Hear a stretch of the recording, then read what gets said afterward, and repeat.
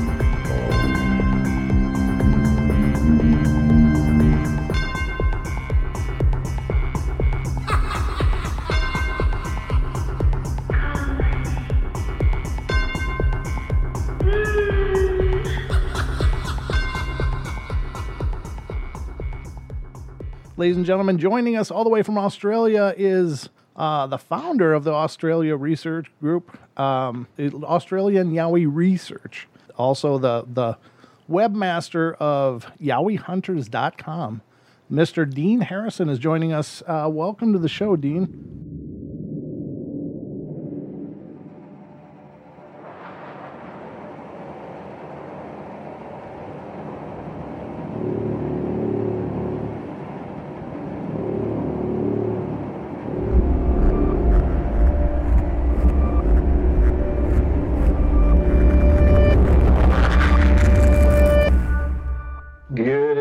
Brent, and welcome to my show. It's our show, and I'm really thrilled you're here. This is a great opportunity, and thank you so much for agreeing to come on. This is a real pleasure and a real honor to have a chance to talk to you. It's not something that I normally do, as most people know, but you are a friend of mine, Brett, and I'm happy to be here. Oh, well, thanks a lot. And ladies and gentlemen, the phone lines won't be opened until maybe later in the show, but we're just going to have a nice conversation between now and then and get to know the man who has been doing this for over 2 decades and has been really on the front lines of Yowie research and information in Australia.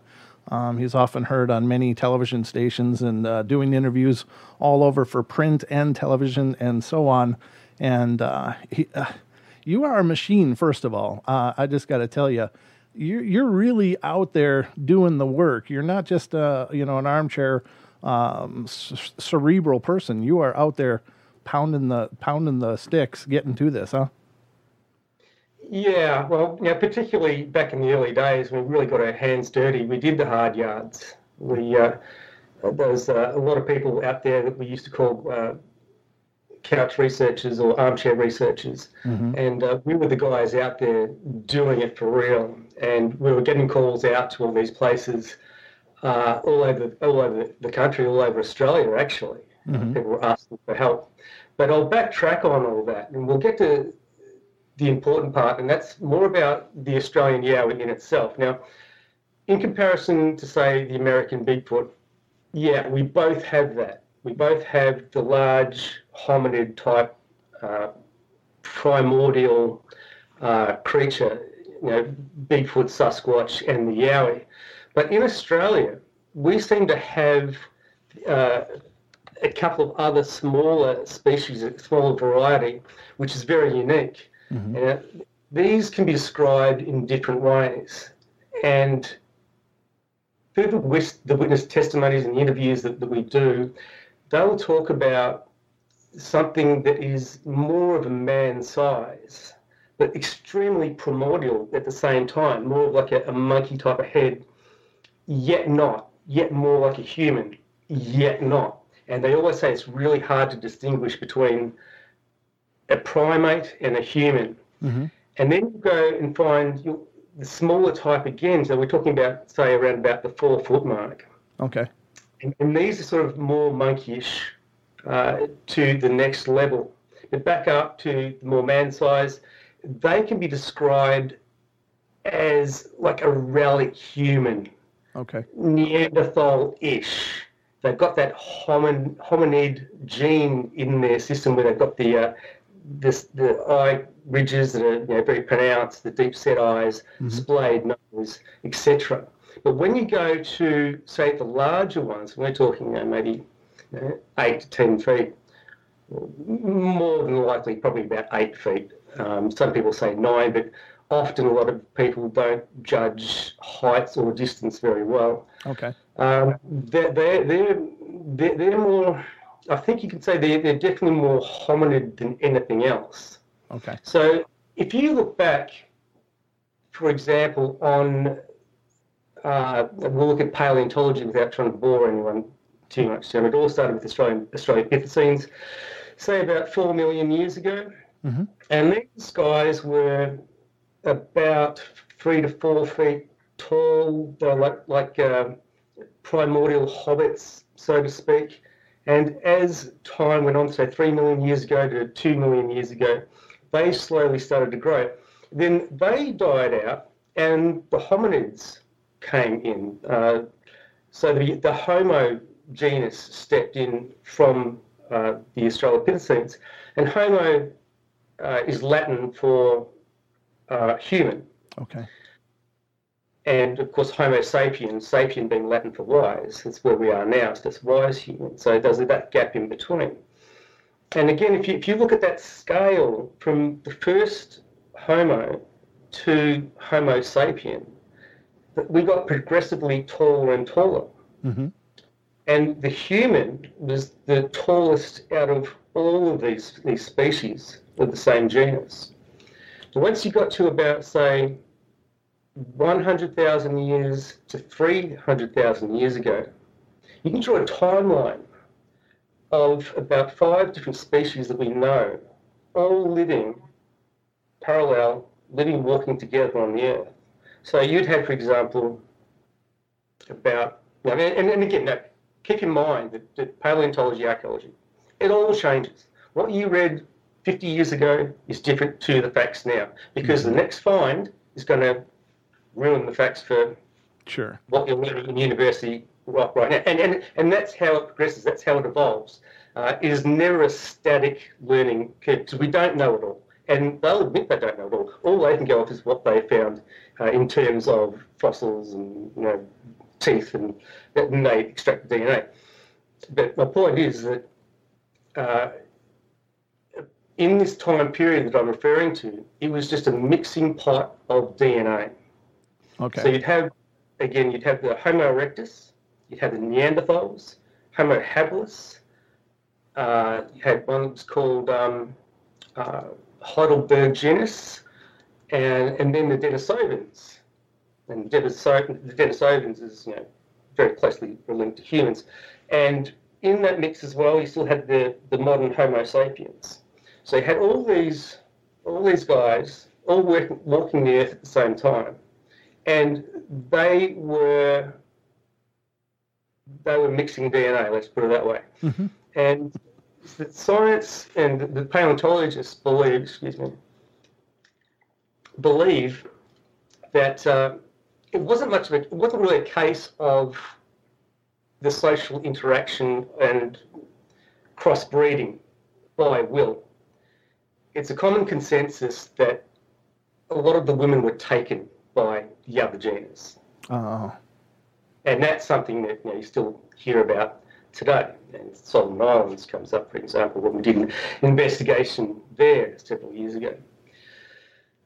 So with that big mixing pot, there's a lot of things going on, and you had a lot of smaller subspecies roaming the planet, and they mixed right around down towards Indonesia, etc. Now, at that time, Australia was linked to the rest of the world. We had a land bridge that came from Indonesia, Papua New Guinea, down into Australia. And these creatures could easily move to traverse into our continent before it came a continent. Mm-hmm. And this land bridge existed up until only 7,000 years ago. Oh, wow. And then suddenly gone, and Australia was isolated. So whatever was in Australia was trapped in Australia. Mm-hmm. And I think one of the more interesting aspects, because, okay, firstly, this is how some of the smaller ones could have got here. And as I'm saying, about the same size as humans and a bit smaller. And that's what they're describing today, that is out there in the bush. A lot of our witnesses, this is what they're describing. Regardless of the big ones, this is something different. Mm-hmm. And there's all different varieties of them.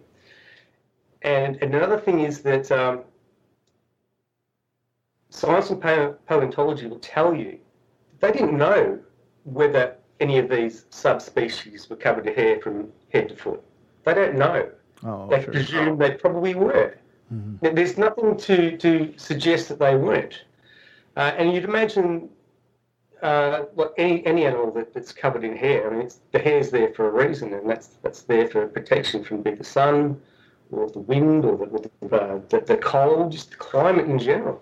Mm-hmm. So it makes sense that the pre-humans more than likely were covered from hair from head to toe, right? Sure. Oh. So you go, okay, well that's great. That explains how a lot of these smaller ones are here. What about the big one? All right. Myself and my good friend, my dear friend Lloyd Pye, before he passed away, we used to kick the can around a lot about Gigantopithecus. Mm-hmm. And neither of us were really big fans. Lloyd used to say, well, there's really not much to go on. I mean, as far as the fossil evidence of Giganto, you've got some jaw fragments, just pieces of jaw. Yeah. You've got the molars, et cetera, although there's about 2,000 molars that have been found. Oh, wow. So they've reconstructed the jaw pretty much. And again, science, paleontology, they've estimated this creature is going to be anywhere between 6, 7 to 10 feet tall. Wow. So that puts it in the right height bracket. Mm-hmm. And remember that all these creatures prior to Gracile, they're all more robust than us. So you imagine this, the stature of this. The closest living relative to Gigantopithecus is the orangutan. Mm-hmm. Another interesting equation. Now I think, okay, what is the most common colour reported of the Yowie? It's a reddy brown. Mm-hmm. And guess what the analogy most witnesses use? The colour of an orangutan. Sure. Even the striation, also the hair folding down from the arms, Very etc., good. just hanging down. Mm-hmm. And I've seen that with some adaptations of the Bigfoot as well, quite similar.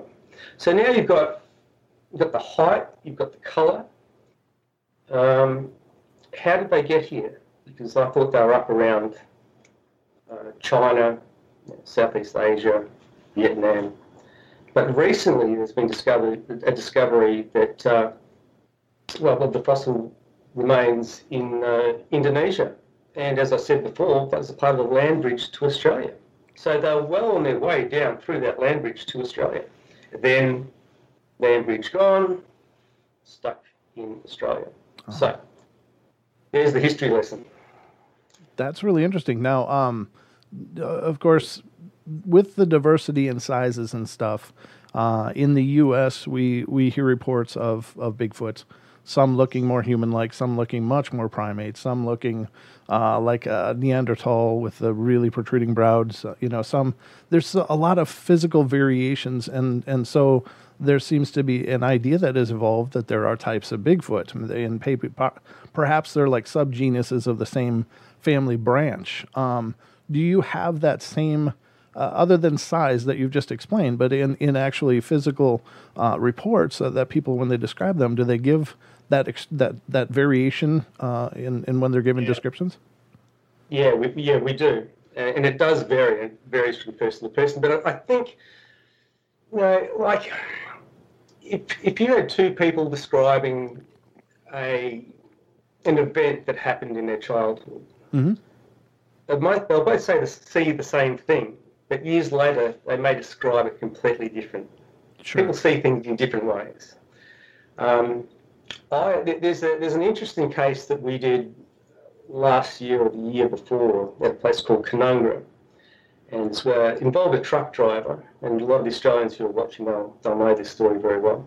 Mm-hmm. And he had put his truck into neutral, going down through the range, down through Conungra, and Conungra, it's a well-known area for this creature. In fact, it's only 100 metres up the road that the last sighting was, about a year before then. As he's trucking, it's a big, big truck. And I'll give you an example. When I stood up next to this truck, the top of the bonnet was about to here. Mm-hmm. I couldn't look over it. So he's coming down through the vine, he's got a neutral, he's not making any noise, comes around the corner, and this thing, on the right-hand side, he's doing a right-hand bank, and as he's coming around the corner, this creature is just leapt off the bank. As he's coming around the corner, he's mid-air, and he comes down, he's hit the brakes, mm-hmm. he's locked it up, he's turned the truck semi-sideways, and he's skidding towards it. He said this thing landed on the ground like Superman, one fist, staring straight at him. He said, here's the thing. He said the expressions on the face were human. Absolute human reaction. Which will give me to the next point in a sec. He said the first expression was shock. Wow. He said the second, he said just like a human, was embarrassment. He said it stood up and it looked at him through the windscreen. Sure. And he said the third emotion, or the first expression, was anger. Just like a human. He took 2 paces and he shunted the front of the truck. He said it hit the truck with such a force, it was like hitting a small Mazda. And he had to go down in his windscreen like this and look up to see the top of his head. Now remember how I said that I couldn't even come up above the bonnet? Right. He had to look up to see its head. Oh. And he said the head was like a monkey. Really? But the expressions were like a human. So there goes the mix, right? Mm-hmm. Which brings me on to another thing. Mm-hmm. I'm not even getting started into how much time do we have left? I'm getting too sidetracked. You're getting me sidetracked. Sorry. It's getting me into another thing is danger of these creatures. Now, I have a lot of respect for David Pilates. Pilates, depends on whether American or Australian. He's definitely on the right track. And you'll have all these do-gooders going, oh, they're protectors of the bush, they're lovely, they won't harm you, don't go near them, they won't hurt you. Well, I've got a different story for you, and that's from personal experience. That aside, if you look at it this way, and remember those expressions that I was telling you about off the big monkey-looking thing, this creature, providing its flesh and blood, is biological. It has hormones. It has emotions, clearly. Animals hurt and kill animals. Humans hurt and kill humans. What makes these things any different? Sure. Why on earth would somebody say, oh, no, they won't hurt you, and they're wonderful, and they're passive, and this, that? No, they're not. And I truly believe that they are responsible for a lot of missing people over the last couple of 100 years. I would agree. I think that's it would be foolish to assume otherwise, especially with the scale and the scope of these things. I mean, just what they're capable of. If you misjudge that, you're a grease spot, you know? Wow. That's very... Now, I've led a lot of expeditions all over the country in some parts of the world. I've drank arsenic with the Pomone Indians in South America. I've interviewed villages near Mount Roraima about pterodactyls that have been seen coming off Mount Roraima over the last 100, 200 years, giant anacondas, alligators, snakes, tarantulas. But I think the most impressive experiences that I had were probably in Australia, and that all sort of started around about 1995, and I was coming home at 11 o'clock at night. I was living at a place called Mount Tambourine, which is on the Gold Coast hinterland. It's a place called Eagle Heights. And I'd come home at about 11, park my car in, just imagine this, right? So being a mountainous area, you've got a sloping block and you have a pole home and a pole garage where the car parked, you walk around the front and down into there. Beyond the house was, it's a big slope and it goes down to a chicken wire fence. And beyond the chicken wire fence is swamp. And back in those days, you didn't know what was beyond the swamp. I mean, you wouldn't go down there for any reason. It was just unhospitable. You got to the fence, you go, no. Yeah. And so I'd come home this night. And I got out of the car and I'd open the gate and I go, what is that noise? And here's this thing in the back swamp making this god-awful noise. And I've never heard anything like it. And koalas can make a lot of noise, but this is nothing like a koala. And it was deep and it was guttural, like guttural. It was the vocal capacity was far beyond a human. I mean, we couldn't come close to mimicking what this thing was. And whatever it was, I mean, it was pissed off. Yeah. So here is this vocal capacity, and it's walking around on two legs bipedally. Bipedally. It's very clear. You hear it trudging around in the swamp. Crunch, crunch, crunch, crunch. Clearly very, very heavy. And then it starts to pick up small trees and foliage. And it rips it out of the ground. You hear the roots separating from the soil. Wow. You pull it out. And then throw. And it hits all the other trees, bounces, and then drops. Doof. Crunch, crunch, crunch, rip, throw, and all this sort of thing, the vocal capacities, all that sort of thing was all going on. And I had goosebumps. What? And so on this side, on this shoulder here, was my normal little guy saying, you know what? It'd be a really good idea if you went down and had a look, see what that was. You know you've got a porch behind the door? Let's go get it. Let's go. Sure. And then he had this one over here going, don't listen to him. Don't listen to him. It's a bad idea. You don't want to know. And I thought, like, normally I'd be listening to this guy. And it was just awful, I tell you. It was horrible. Yeah. This was just, and I'm with you. And so I just had this feeling that I need to just go inside, lock the door, and forget about it. You don't want to know. And so that's what I did. The next day I got up and I asked several neighbours who'd been there for longer than myself. Nobody knew much about it. There's a couple of other instances we had after that. But no, I started to ask other people as well because I had an inkling. I'd seen a show back in 1994 called The Extraordinary. And there's a story about this girl whose name was Julie Clark, and she lived in a town called Cranbrook. And she was riding a horse through a creek bed by herself when suddenly this creature rose from the side bank and jumped down into the creek. The horse reared, turned around, they bolted, and this thing took off after them. Now, her being right up there on horseback, she said its height matched hers. And she was beside herself, as you imagine. And she galloped all the way into town and went straight to her father, who was a prominent businessman at the time. And then he grabbed a posse of guys and they all shot out there. And they found the footprints and then they found what looked like a bed where she first saw it come from.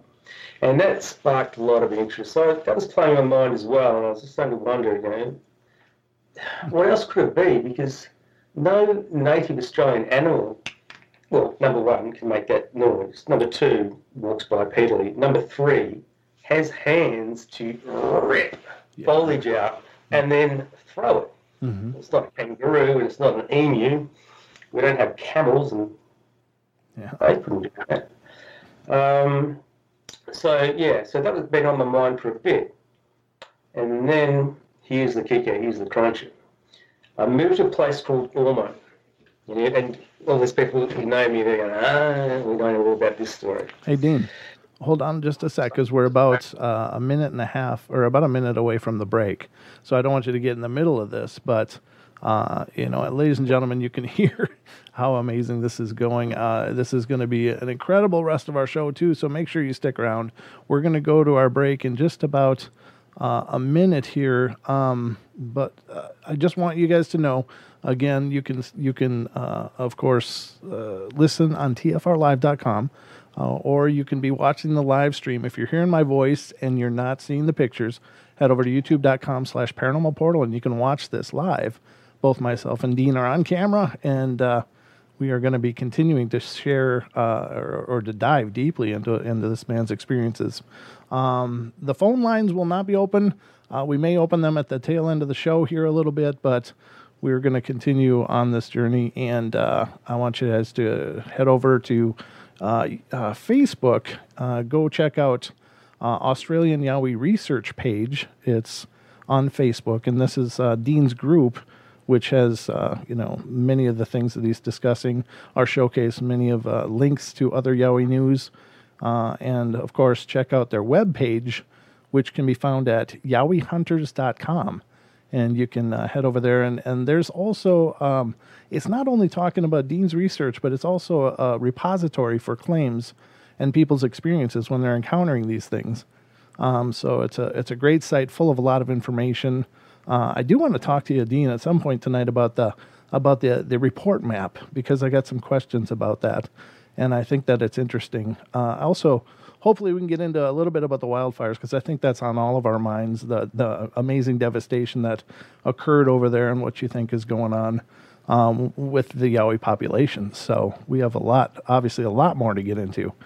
Okay, everybody, I think it's time we got to take a break, so don't go away, and we'll be right back with more of the Paranormal Portal podcast in just a couple minutes.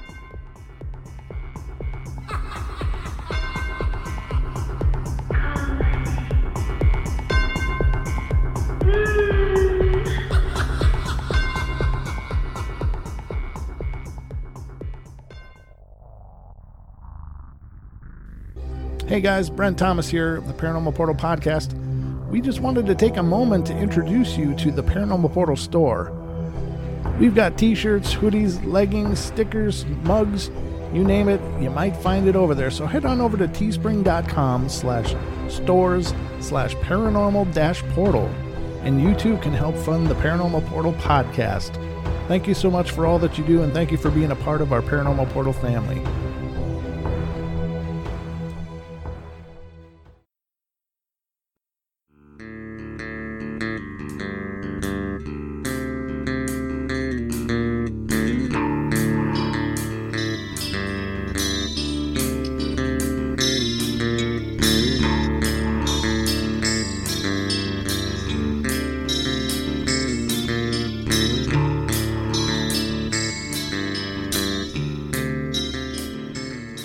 All right, everybody, and we're back at it here on the Paranormal Portal podcast. Buckle up, we're going in.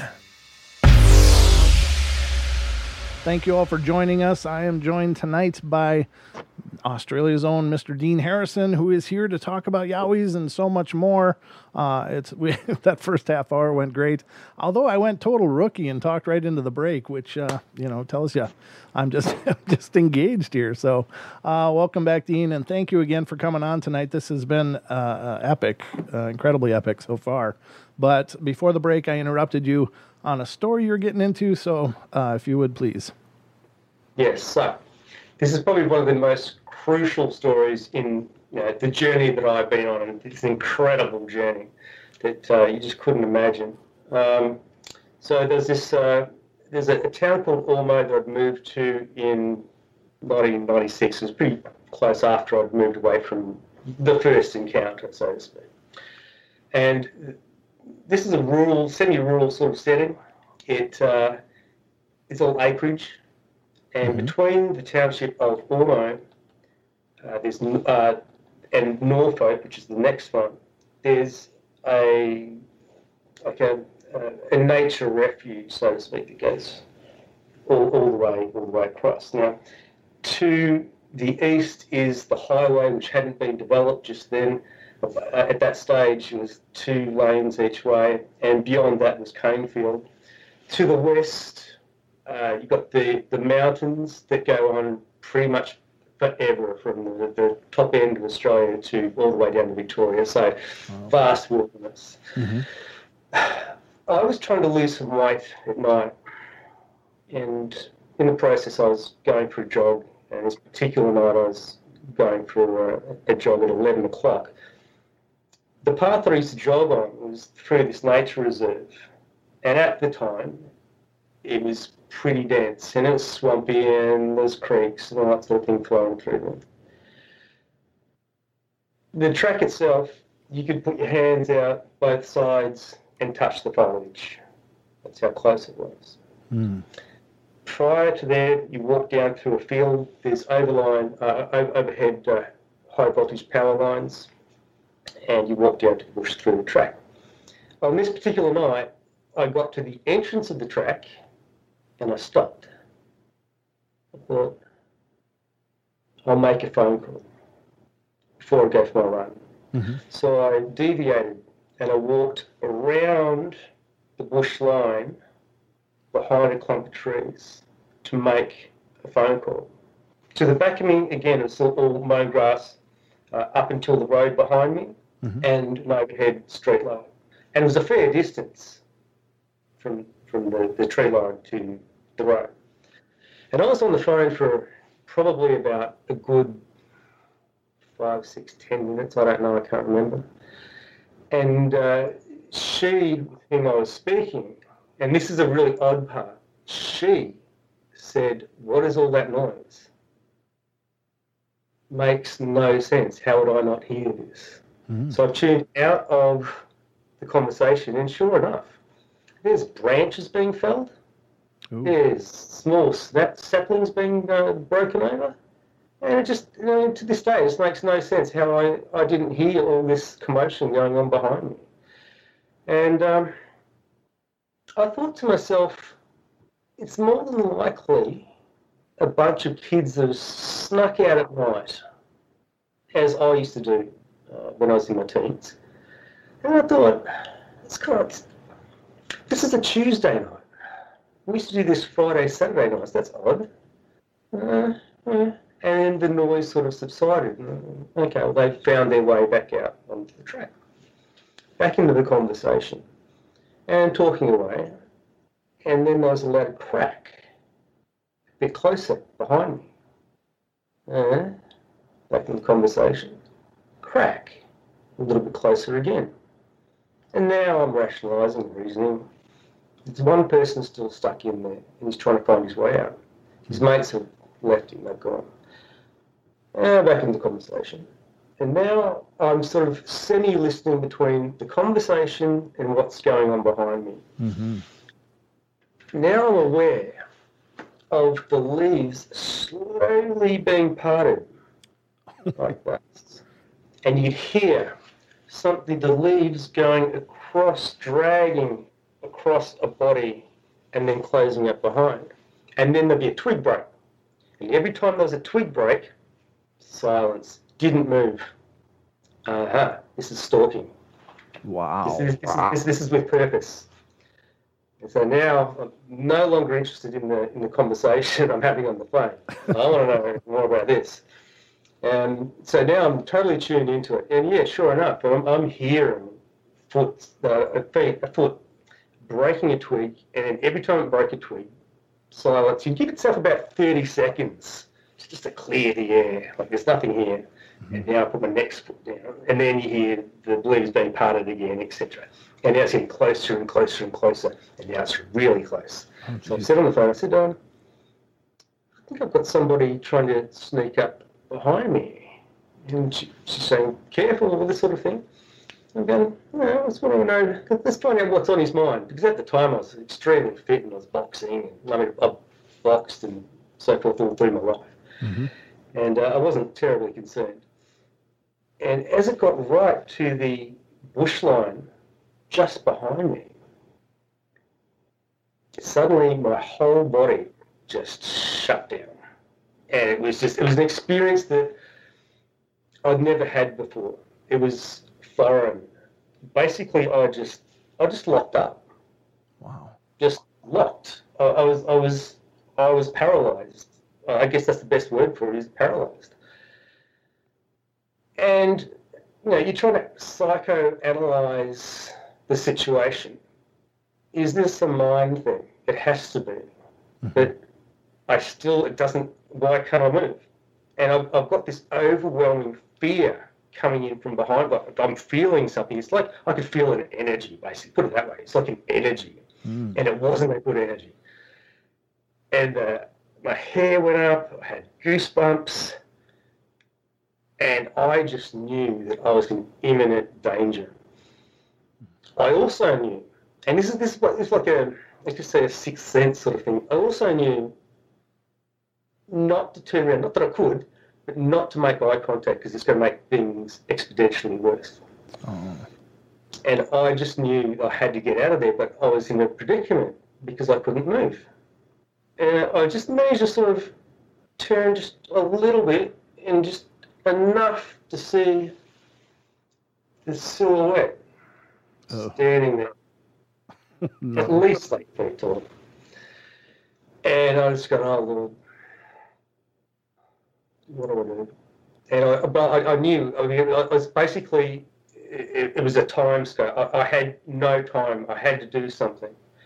So I literally counted into my head, 1, 2, 3.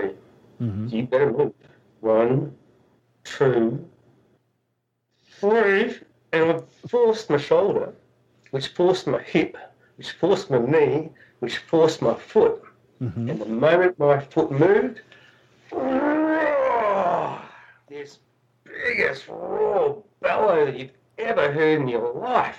Wow. It was enormous. And the first thing that came to my mind was lion. Really? That is the extent of the size of the diaphragm in this thing. Right. It was immense. And if you're thinking lion, you know what a lion sounds like when they roar. Mm-hmm. I know what a lion sounds like, but that's what it sounded like. And I've often described it as something in between a bear and a lion in one. It's that big booming effect. Mm. And all the dogs right around and all the acreages are just going bananas. And I was going, and off I went, and I ran. And I was pretty quick, but I wasn't quick compared to this guy. Right. And he took off after me, and the bush line went around to my left and went up towards the road where the start of the track was, and mown grass up until the road and the street line. And I am running as fast as I can. He probably started about there or so. He's come right round behind me. He's taken the bush line, and as he's running, he's just crashing through everything. Just smashing through things like that weren't even there. You should have heard it. Just everything was coming down. He was felling everything. And if he wasn't doing that, you hear him self-propelling through the bush, and you hear the bushes bounce back into place. As he's running, you could hear every foot valve, bipedal, boom, boom, boom. And you hear him launch over logs, boom, boom. And every time he made a heavy foot valve, his diaphragm would bounce. Like that, so type of thing as he's running. On top of that, he's bellowing at me. And you know the difference between, and particularly when you're in the bush, if someone's talking directly at you, or if they're looking this way and they're talking, there's a difference in the sound. Sure. He didn't take his eyes off me the entire time. And now he's running beside me. like dead beside me, and he's looking at me the entire time. He's not watching where he's going. He's just smashing through everything, and he's yelling and he's this and that, and it was blood curdling. The aggression was so raw. It's like I've never seen anything like it, never experienced anything like it. And then he starts to run ahead of me, and at this stage, while he's beside me, because he caught me so fast, I'm running in a straight line. He's run from there all the way around the bush line, through bush that I couldn't walk through without falling over. Wow. And he's just smashed through the whole lot and done probably 3-4 times my speed. And now he's running level with me, and I've just gone, that's it. Yeah. It's over. This is it. This is it. This is it. I'm dead. Right? This is the last. This is my last night. I am just about to die. Right. And I knew at that point that there was nothing I could do to save myself. There was nothing I could have held in my hand that would have protected me. I could have had a samurai sword and a baseball bat and all these other things that some people carry around. It wouldn't have done anything. This thing would have snapped my neck like a toothpick before I had time to scream. That's how powerful it was. And that's how peed off it was too. It was so annoyed. And when it was doing this, it was like it was personal. Wow. I mean, you felt it. It was this energy that was coming from this, went right through you. It was like he just killed its firstborn, and he knew exactly what it was thinking. He wanted me. And now he starts to run up ahead of me, and he started just past me.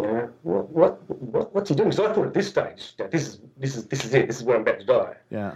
And then he starts to run a little bit ahead of me. And oh crap, he's cutting me off. That's what he's doing. So I've turned, I've gone that way, and he sort of lunged out a few steps. And thank God I was on open ground. I was coming up towards the street light. Oh. And he's turned around. I'm looking over my shoulder as I'm running up to the street light. And I get there, and he's turned around. He's walked back over to the bush, just at the entrance of this track. And he's turned around and just swallowed. He's just sitting there, just in the foliage. Just watching, and I'm going, did you just hear that? Oh my God! Oh wow! So that was a life-changing experience. When you go through an experience like that, and you really truly believe this is it, this is when you're going to die. Yeah. And by the hands of something like him, you want answers, don't you? Sure. And you really want answers. You can't let this go. And I knew exactly what it was. There was no doubt in my mind. But by the moment I'd reached that light pole, I knew exactly what he was. Wow. There was just no question whatsoever. I know what it is. And I'm still getting goosebumps just talking about it now. Yeah. And so that really rocked me. It really scared me. And it was probably only 2 weeks after then I got pulled away from that property. I had to move to Sydney. Okay, everybody, I think it's time we got to take a break, so don't go away, and we'll be right back with more of the Paranormal Portal podcast in just a couple minutes.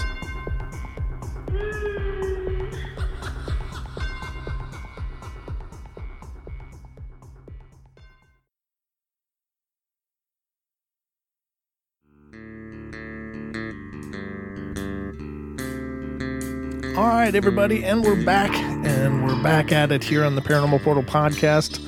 Buckle up, we're going in.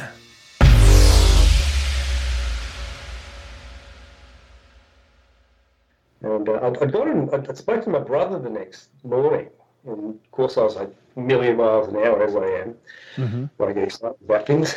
And he was just, wow, that's incredible. He believed me. And then when I spoke to some of the neighbours, I did a door knock. I needed to know more. I mean, what are people saying? What have they heard? And nobody heard anything. And one of my best friends who's living next door, he didn't believe me. He just had that wry smile about him, like, oh yeah, where's the punchline? Right. This is what created AYR, Australian Yowie Research, Yowie Hunters. I looked high and low for answers. There was no information out there at all. And keep in mind that this was also, not pre-internet, but it was on the verge of internet. There's not a lot out there. Sure. Probably more so in America than what was available in Australia. And there's no such thing as Google back then. Though I think Microsoft had its own version of a similar thing. So I searched high and low. I tried to find as much information as I could. I went to libraries. There was nothing. There was nothing to help me. I needed answers. I had to find answers. And I wouldn't let it go. Right. I would not let it go. And this thing really disturbed me.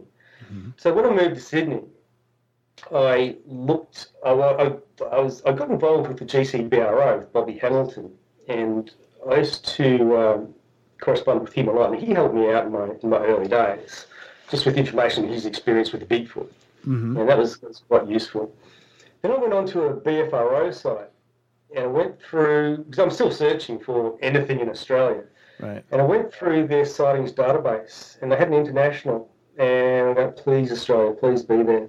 And there was Australia, and they had one report, and it was from the Blue Mountains. Luck had it that I moved to Sydney, and the Blue Mountains was only about an hour away.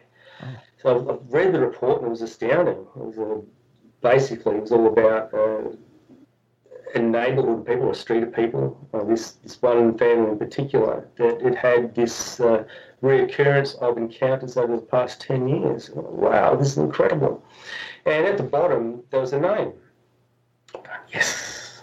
So you couldn't, I don't think you Google, well, there's no such thing as Google. You couldn't look anything up on the internet at that time as far as people's phone numbers. So I called the operator, and not the operator, but I called information. I found his address, long and short, mm-hmm.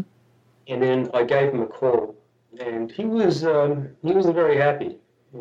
He instructed the BFRO to take his name off that report, and I didn't.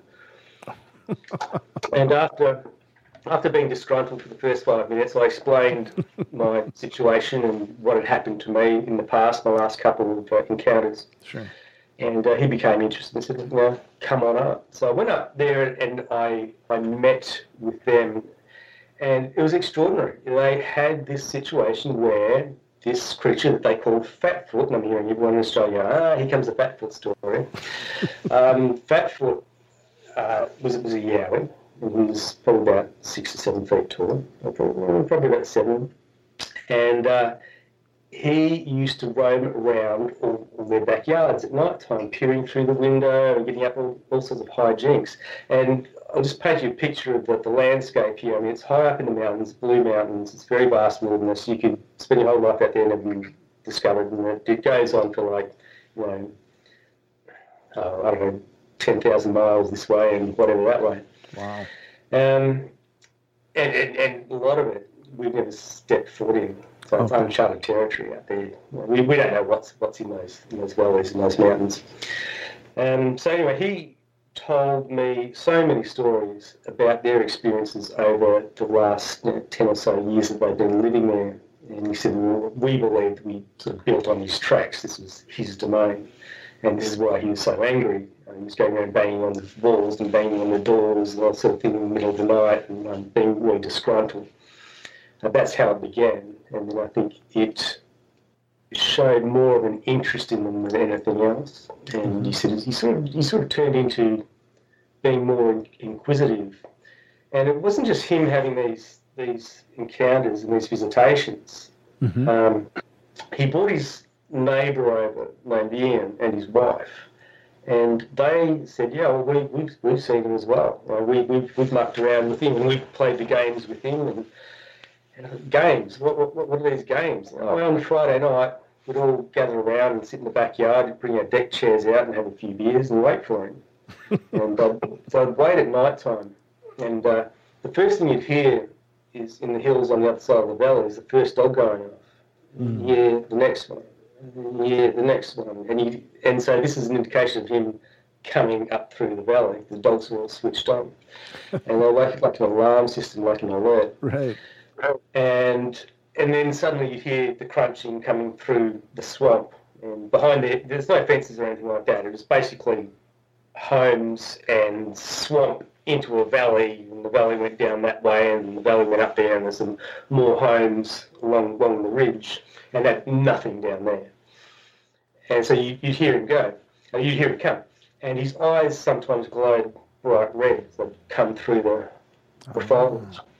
And so this thing would come up, and he'd come from tree to tree, and he'd stand there and wait for them, basically. So they'd also sit there and go, just pretend we can't see him, just talk. And then this thing would sort of go, yeah, no, you're not getting it. No, not interested. Are you ready? Right, 1, 2, 3, let's get him! And they'd all get up and they'd run straight at him, and off he'd go. And they'd chase this, and they'd have all their torches on, and they'd chase him all the way down the valley. And then they'd lose him, of course, because he's just too quick. And they'd come back, and they'd sit there, and back he'd come again. Yeah. On with the torches and go chase him.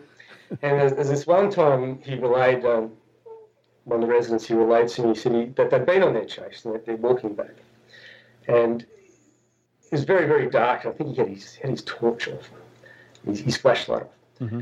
And as he's coming up the track, he sees in front of him, he sees this log. He goes, I don't remember this log being here.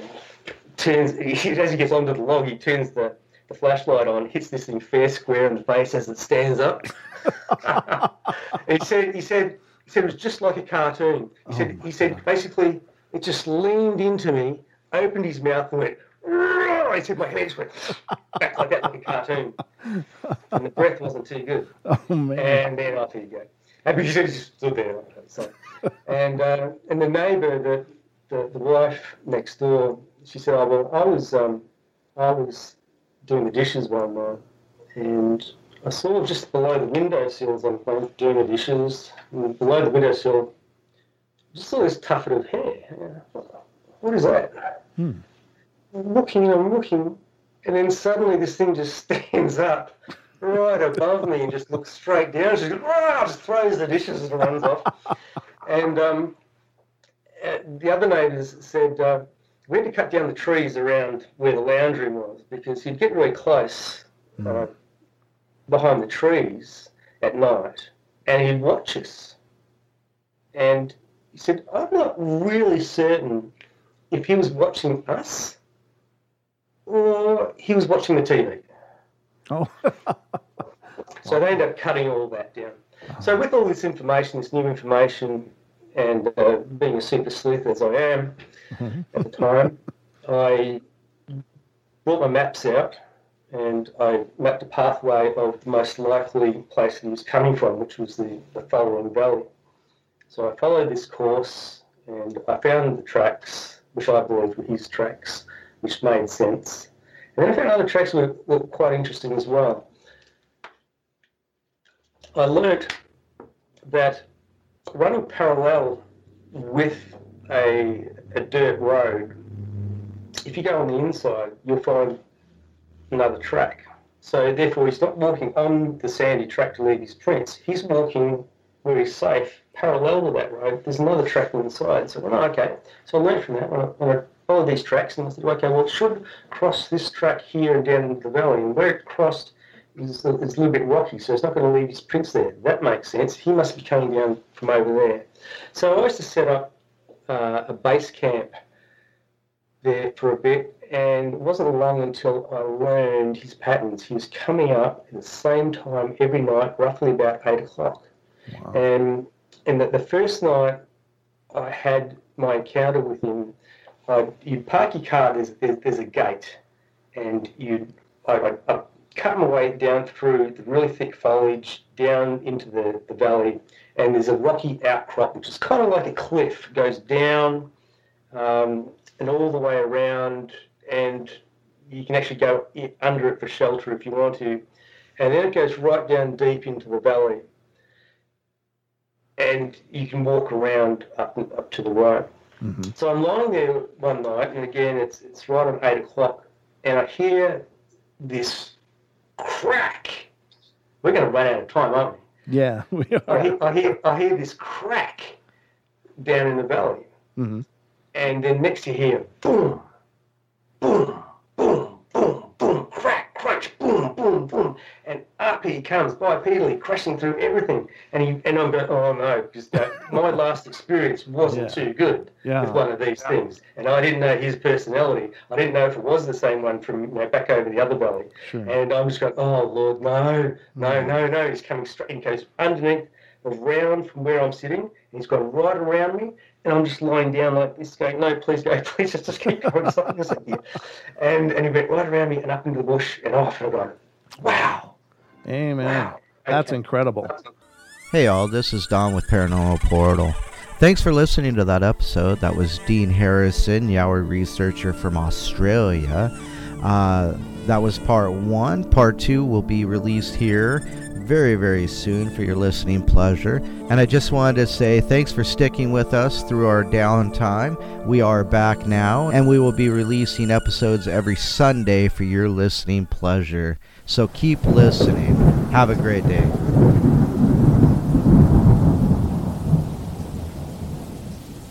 All right, guys, thank you so much for joining us here on tonight's show. I hope you guys enjoyed it. Please feel free to follow us on Facebook, facebook.com/Paranormal Portal Radio, as well as finding us on Twitter. We're on Twitter at Paranormal Portal, Portl.